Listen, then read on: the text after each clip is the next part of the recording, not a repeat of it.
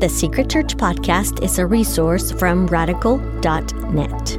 For the Secret Church 19 study guide and other resources that go along with this audio, visit radical.net/SC19. This is Secret Church 19, Episode 5. Last section of the Old Testament, the prophets. We ready? All right. Well, what do we learn about prayer, fasting, the pursuit of God from these mouthpieces of God's voice? Isaiah 6 teaches us about encountering God's presence. The first passage in your study guide says it's Isaiah 6, 1 through 4, but it's not. It's actually Isaiah 46, 8 through 11. So sorry for that mix-up. But Isaiah 6, 1 through 4 is where Isaiah has a vision of God. Holy, holy, holy is the Lord. The whole earth is full of his glory. It's one of the most majestic pictures of God's glory in all Scripture. We see the pursuit of God leads to a glorious view of his holiness, how God is without error, without equal. There is no one like him as the creator of the world and the ruler of history, king of the nations, judge of all peoples. I hate skipping over these texts. They're just a powerful picture of God's judgment and holiness and power. So the pursuit of God leads to a glorious view of his holiness, to a humble view of our sinfulness. Isaiah responds, woe is me, I'm lost, I'm a man of unclean lips, I dwell in the midst of a people of unclean lips, my eyes have seen the King, the Lord of hosts. So the more we pursue God, the more we see his supremacy, the more we will see our sinfulness, which means that the pursuit of God leads to an overwhelming view of his grace, powerfully depicted in Isaiah 6, 6 and 7, as God covers over Isaiah's sinfulness with an offering from the altar, the place of sacrifice, which leads right into the prophetic pronouncements we have all throughout Isaiah about the coming of Christ to atone for our sin. Isaiah 7, 9, 11, 53. The more we pursue God, the more we see his holiness, our sin, his grace, and the pursuit of God in this way leads us to an urgent view of our mission. God says, whom shall I send and who will go for us? Isaiah promptly shouts, here am I, send me. Once you see the holiness of God, your sinfulness, the grace of God, surrender to God is a no-brainer. I'll go wherever, do whatever you want me to do. Thus we see throughout the rest of Isaiah, God's call for his people to be, Isaiah 49, 6, light for the nations that my salvation may reach to the end of the earth. So God help us in prayer to see your holiness in greater and greater ways, to see our sinfulness in clearer and clearer ways, to know and receive and enjoy your grace in fuller and fuller ways, and to live on mission with ever increasing surrender, zeal, and urgency. Amen. Which leads right into Isaiah 56, God's word concerning his temple as a house of prayer. Isaiah 56 tells about how God designed the temple to be a house of prayer for all the peoples. God designed the temple to be a house of prayer to be for all the peoples. There was a court in the temple, court of the Gentiles, specifically set up as a place for the nations to encounter the glory of God. So it's no coincidence in Acts 8, when an Ethiopian eunuch is reading the scriptures, Philip shows up and the Ethiopian eunuch asks Philip to explain what he's reading. The eunuch just so happens to be reading from Isaiah 56. So Philip begins with this passage about how God will bring the nations to worship him, to share the good news of Jesus with a eunuch from Ethiopia. So God indeed, please calls all nations, all the peoples to give you glory for your salvation. Don't forget this passage. We're going to come back to it later in the Gospels. Isaiah 58 addresses false and true fasting. False fasting, this passage from Isaiah 58 speaks about how God's people were fasting and wondering why God wasn't blessing them. Listen to what God says about midway through the passage. He says, behold, in the day of your fast, you seek your own pleasure. Oppress all your workers. Behold, you fast only to quarrel and to fight and to hit with a wicked fist. Fasting like yours this day will not make your voice be heard on high. Is such the fast that I choose, a day for a person to humble himself? Is it to bow down his head like a reed and to spread sackcloth and ashes under him? Will you call this a fast and a day acceptable to the Lord? So just because you fast doesn't mean God is honored. There's a type of fasting that's not pleasing to God. It's fasting that seeks the pleasures of the world, ignores the poor in the world. It leads to conflict with others. It exalts ourselves above God. Fasting is for humility, not pride. And false fasting like this is ultimately abhorrent to God. Listen to God's words in Isaiah 1. When you spread out your hands, I will hide my eyes from you. Even though you make many prayers, I will not listen. Your hands are full of blood. True fasting, on the other hand, described in Isaiah 58, God says true fasting seeks purity in the world, cares for the poor in the world. True fasting leads to compassion for others, exalts God above ourselves, and true fasting is ultimately pleasing to God. So God, even as we learn about fasting and prayer tonight, please keep us from doing these activities in a way that is actually abhorrent to you. God, we want to fast and pray in a way that is pleasing and honoring to you, good for others and good for us. Teach us to fast truly, we pray, in Jesus' name. Amen. Leads into one of my favorite passages in Isaiah 62, give God no rest. Jump down a little more than halfway through the passage. You read, on your walls, O Jerusalem, I've set watchmen all the day and all the night, that they shall never be silent. You who put the Lord in remembrance, take no rest, and give him no rest until he establishes Jerusalem and makes it a praise in the earth. Did you hear that phrase? Take no rest and give God no rest until he establishes Jerusalem. Don't give God any rest from your praying, your pleading. So see the attitude of our hearts in this text. The whole context is God asking God to restore his people in Jerusalem. We want God's glory to be restored among his people. And the indictment here is that the watchmen, the people who should have been warning God's people, calling out for God's restoration, were blind and silent, not crying out to God.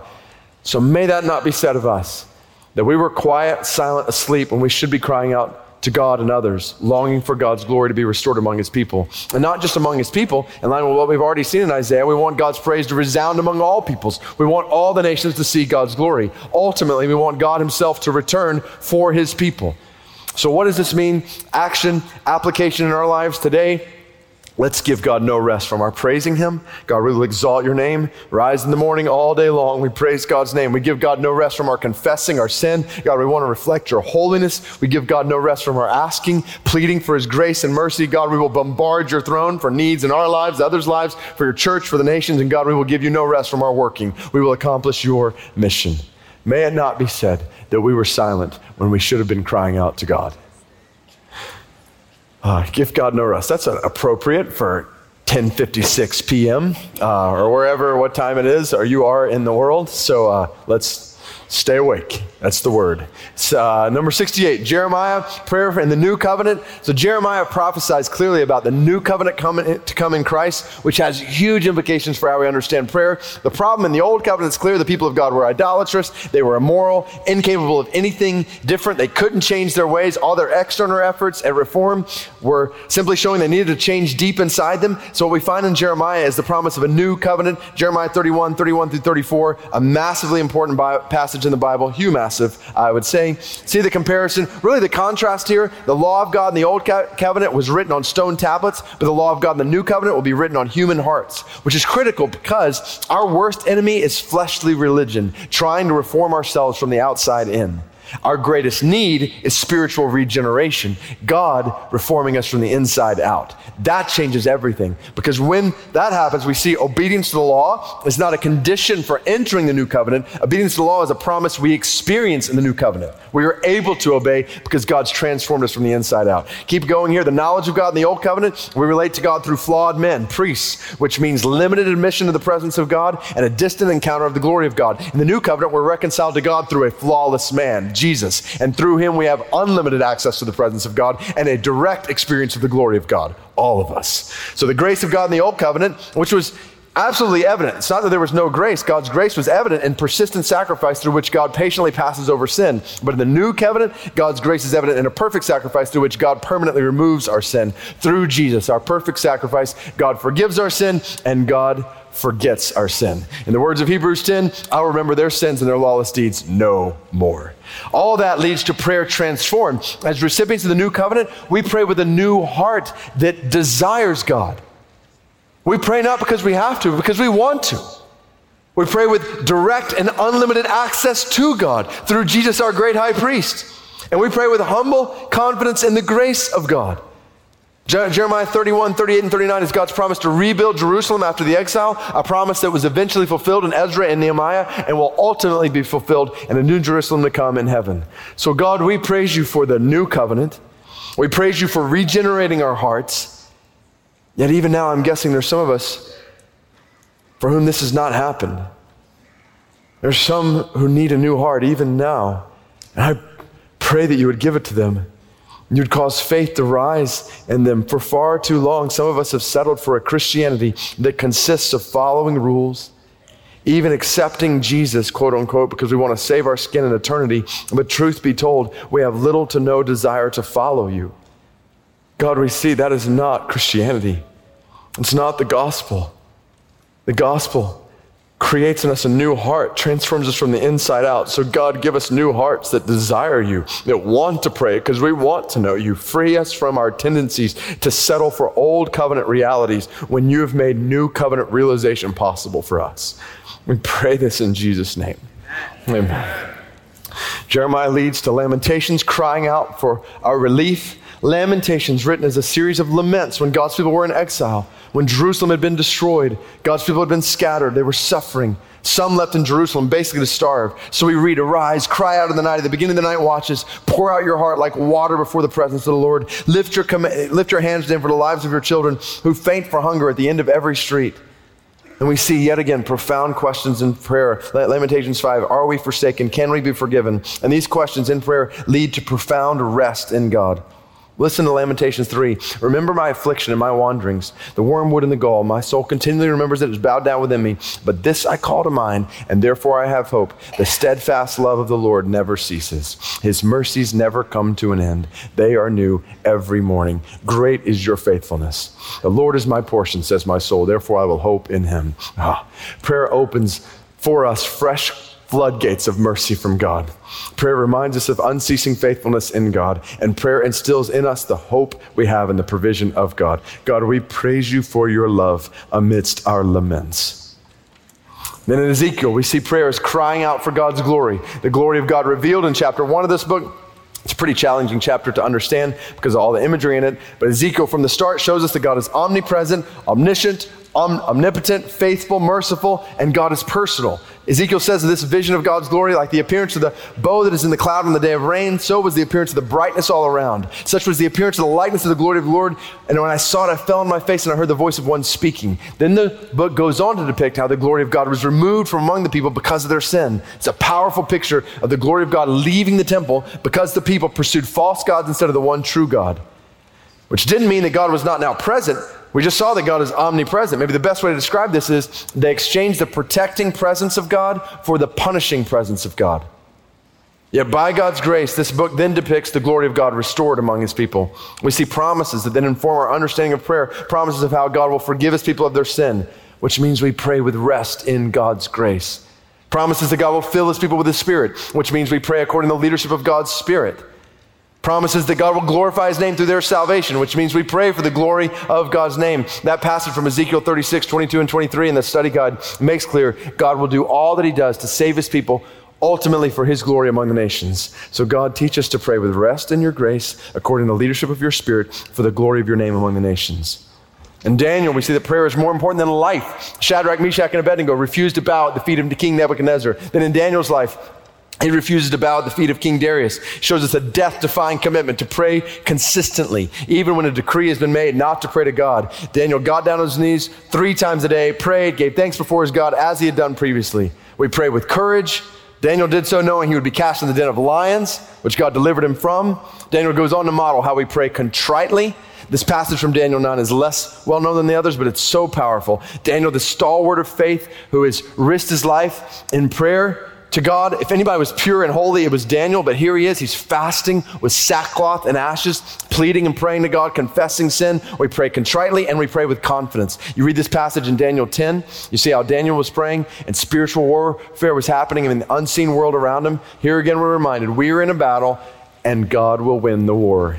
So God, teach us to pray consistently with courage, humbly, contritely, with confidence. God, help us to see that prayer is more important than life. If your life was threatened tomorrow, would you still get down on your knees, open the window, and pray? We get to Joel, where we learn about fasting and repentance. The message of the book of Joel is the day of the Lord is coming. Joel says, consecrate a fast, call a solemn assembly, gather the elders and all the inhabitants of the land of the house of the Lord your God, cry out to the Lord, alas for the day of the Lord is near, and his destruction from the Almighty it comes. So the day of the Lord was a reference to a day of destruction for the resistant, the unrepentant, be a day of judgment for God's people, for all peoples. Yet even now declares the Lord, return to me with all your heart, with fasting, with weeping, with mourning. Rend your hearts, not your garments. Return to the Lord your God, for he is gracious and merciful, slow to anger, abounding in steadfast love, and he relents over disaster. So see it, the day of the Lord was also a day of salvation for the repentant. So the day of the Lord's coming, so Joel says the day of fasting is now. Yet now, declares the Lord, return to me with all your heart, with fasting, with weeping, and with mourning. Rend your hearts, not your garments. Notice that emphasis on rending your hearts. So we realize that fasting is an external expression of an internal reality. Fasting is a physical expression of a spiritual reality. And here in Joel, the picture is clear. In fasting, we repent in our hearts, which means confession, we agree with God about our sin. Contrition, we are broken before God over our sin. We weep over sin. And conversion, in this sense, turning to God from our sins. And through fasting, God relents. He rescues us, He restores us, and He resides with us. God says, you shall know that I am in the midst of Israel, that I am the Lord your God, and there is no one else. I'm in your midst, Joel 2:27. And in this book, we see promises that God will eventually come to us in His Son. Joel 2:28 and 29 is a passage in Joel that Peter references in the first Christian sermon in Acts. God will come to us in His Son. God will live in us through His Spirit, and ultimately God will protect us in His stronghold. So don't miss this. Fasting, external expression, internal reality, a physical expression of a spiritual reality, specifically here in Joel as a picture of confession and contrition over sin, turning from sin, crying out for God's grace. Hold on to that. That leads to Amos and Jonah, our relenting God, parts 1 and 2. In Amos 7, we learn that as we pray, as we cry out in repentance, God relents with compassionate patience. Then we read after this. So as we pray, cry out to God in repentance, He relents with compassionate patience, but God brings final judgment to all who fail to repent. So God, make us a repentant people. That leads right into Jonah, our relenting God, part 2. City of Nineveh deserved God's judgment. Yet when Jonah went and preached there, we talked about this earlier, the city of Nineveh called out for God's mercy. They fasted over their sin, they turned from their sin, and God relented from showing them judgment and showered them with His mercy. True fasting and repentance lead to God relenting His wrath and showing His mercy. 3 more pictures of prayer in the prophets. 1, Habakkuk questioning God in prayer. So Habakkuk is a Job-like book. As Habakkuk looks around, see God's people suffering, other nations, evil nations prospering. So amidst our many questions in prayer, we wonder, and we see this in Habakkuk, does God hear? Does God care? Is God good? Is God holy? Where is God's power? Where is God's word? Will God show that He is just? Is God worthy of my trust? Habakkuk, in conversation with God, asks all these questions. And as he does, amidst our having the same questions, prayer teaches us to listen to the truth of God, to lean on the timing of God. In Habakkuk 2, there in your study guide, God says, for still the vision awaits its appointed time and hastens to the end. It will not lie. If it seems slow, wait for it. It will surely come. It will not delay. Prayer teaches us ultimately to look forward to the triumph of God. He will show His glory. The earth will be filled with the knowledge of the glory of the Lord as the waters cover the sea, Habakkuk 2:14. And we will stand in awe. The Lord is in His holy temple. Let all the earth keep silence before Him. And prayer amidst our questions, as we ask Him, prayer teaches us to live with trust in God. We see all over Habakkuk reasons to trust in God. God is our Savior. Paul quotes from Habakkuk in Romans 1, talking about how we live by faith. God is all sovereign. God is our protector. God is our deliverer. God is our satisfaction. Habakkuk 3:17-19 is a powerful passage. Though the fig tree should not blossom, nor fruit be on the vines, the produce of the olive fail, and the fields yield no flood, the flock be cut off from the fold, and there be no herd in the stalls. In other words, everything's going wrong, yet I will rejoice in the Lord. I will take joy in the God of my salvation. God, the Lord, is my strength. He makes my feet like the deer's. He makes me tread on high places. So amidst our many questions, we can trust in God. He is our strength, and God is our victory. Which is why Horatio Spafford, amidst total tragedy in his life and family, could write the great hymn that ends with those great words, Lord, haste the day when my faith shall be sight, the clouds be rolled back as a scroll, the trumps shall resound, the Lord shall descend, even so it is well with my soul. Our God, in prayer, amidst all our questions, please help us to listen to your truth, to lean on your timing, to look forward to your triumph, and in this to live with trust in you. In Jesus' name, amen. 2 more pictures in the prophets. Zechariah, where we learn that fasting is feasting. So much like in Joel, we see a call in Zechariah to repent of sin. Thus declares the Lord of hosts, return to me, and I will return to you. Repent of sin and renew your strength. This is where I want to show you a different side of fasting than what we've seen. So Zechariah calls God's people to fast and feast with joy on His grace. Listen to Zechariah 8:18-19. The word of the Lord of hosts came to me, saying, thus says the Lord of hosts, the fast of the 4th month, and the fast of the 5th, and the fast of the 7th, and the fast of the 10th shall be to the house of Judah seasons of joy and gladness and cheerful feasts. The fast is a feast in which we pray and live with zeal for God's glory, again among the nations. Listen to this passage. Verse 20 in Zechariah 8, thus says the Lord of hosts, people shall yet come, even the inhabitants of many cities. The inhabitants of one city shall go to another, saying, let us go at once to entreat the favor of the Lord, to seek the Lord of hosts. I myself am going. Many people, strong nations shall come to seek the Lord of hosts in Jerusalem, to entreat the favor of the Lord. Thus says the Lord of hosts, in those days 10 men from the nations of every tongue shall take hold of the robe of a Jew, saying, let us go with you, for we have heard that God is with you. Hear this message from Zechariah. We fast and feast with joy on God's grace, and we pray and live with zeal for God's glory among the nations. And then Malachi, prayer that pleases God. Here in the beginning of Malachi, we actually have a picture of the priests among God's people who were praying in a way that did not please God. And when you study this passage, you learn that prayer that pleases God reveres his greatness. Prayer reveres his greatness as the author of our lives, the lover of our souls, the Lord of all creation, and the King of all glory. Prayer that pleases God reflects God's holiness, which was not happening among the priests. They had traded in the word of God for the wisdom of the world. They had traded in the purity of God for the pleasures of the world. They had traded in the acceptance of God for the applause of the world. All temptations for any leader in the church today, including myself. And God was not pleased. And ultimately, prayer that pleases God remembers his purpose. So much here. The overall picture is God promising to bless his people as his treasured possession for his glory among all the peoples. And prayer that pleases God aligns with that purpose. So God, teach us to pray in a way that pleases you, in a way that accomplishes your purposes. And in this we trust that prayer will be really good for us and really glorifying to you. In Jesus' name. Oh, we have so much to learn about prayer, conversation with God, fasting, the pursuit of God in the Old Testament. Thank you for listening. You can find more episodes from Secret Church and thousands of other free resources at radical.net.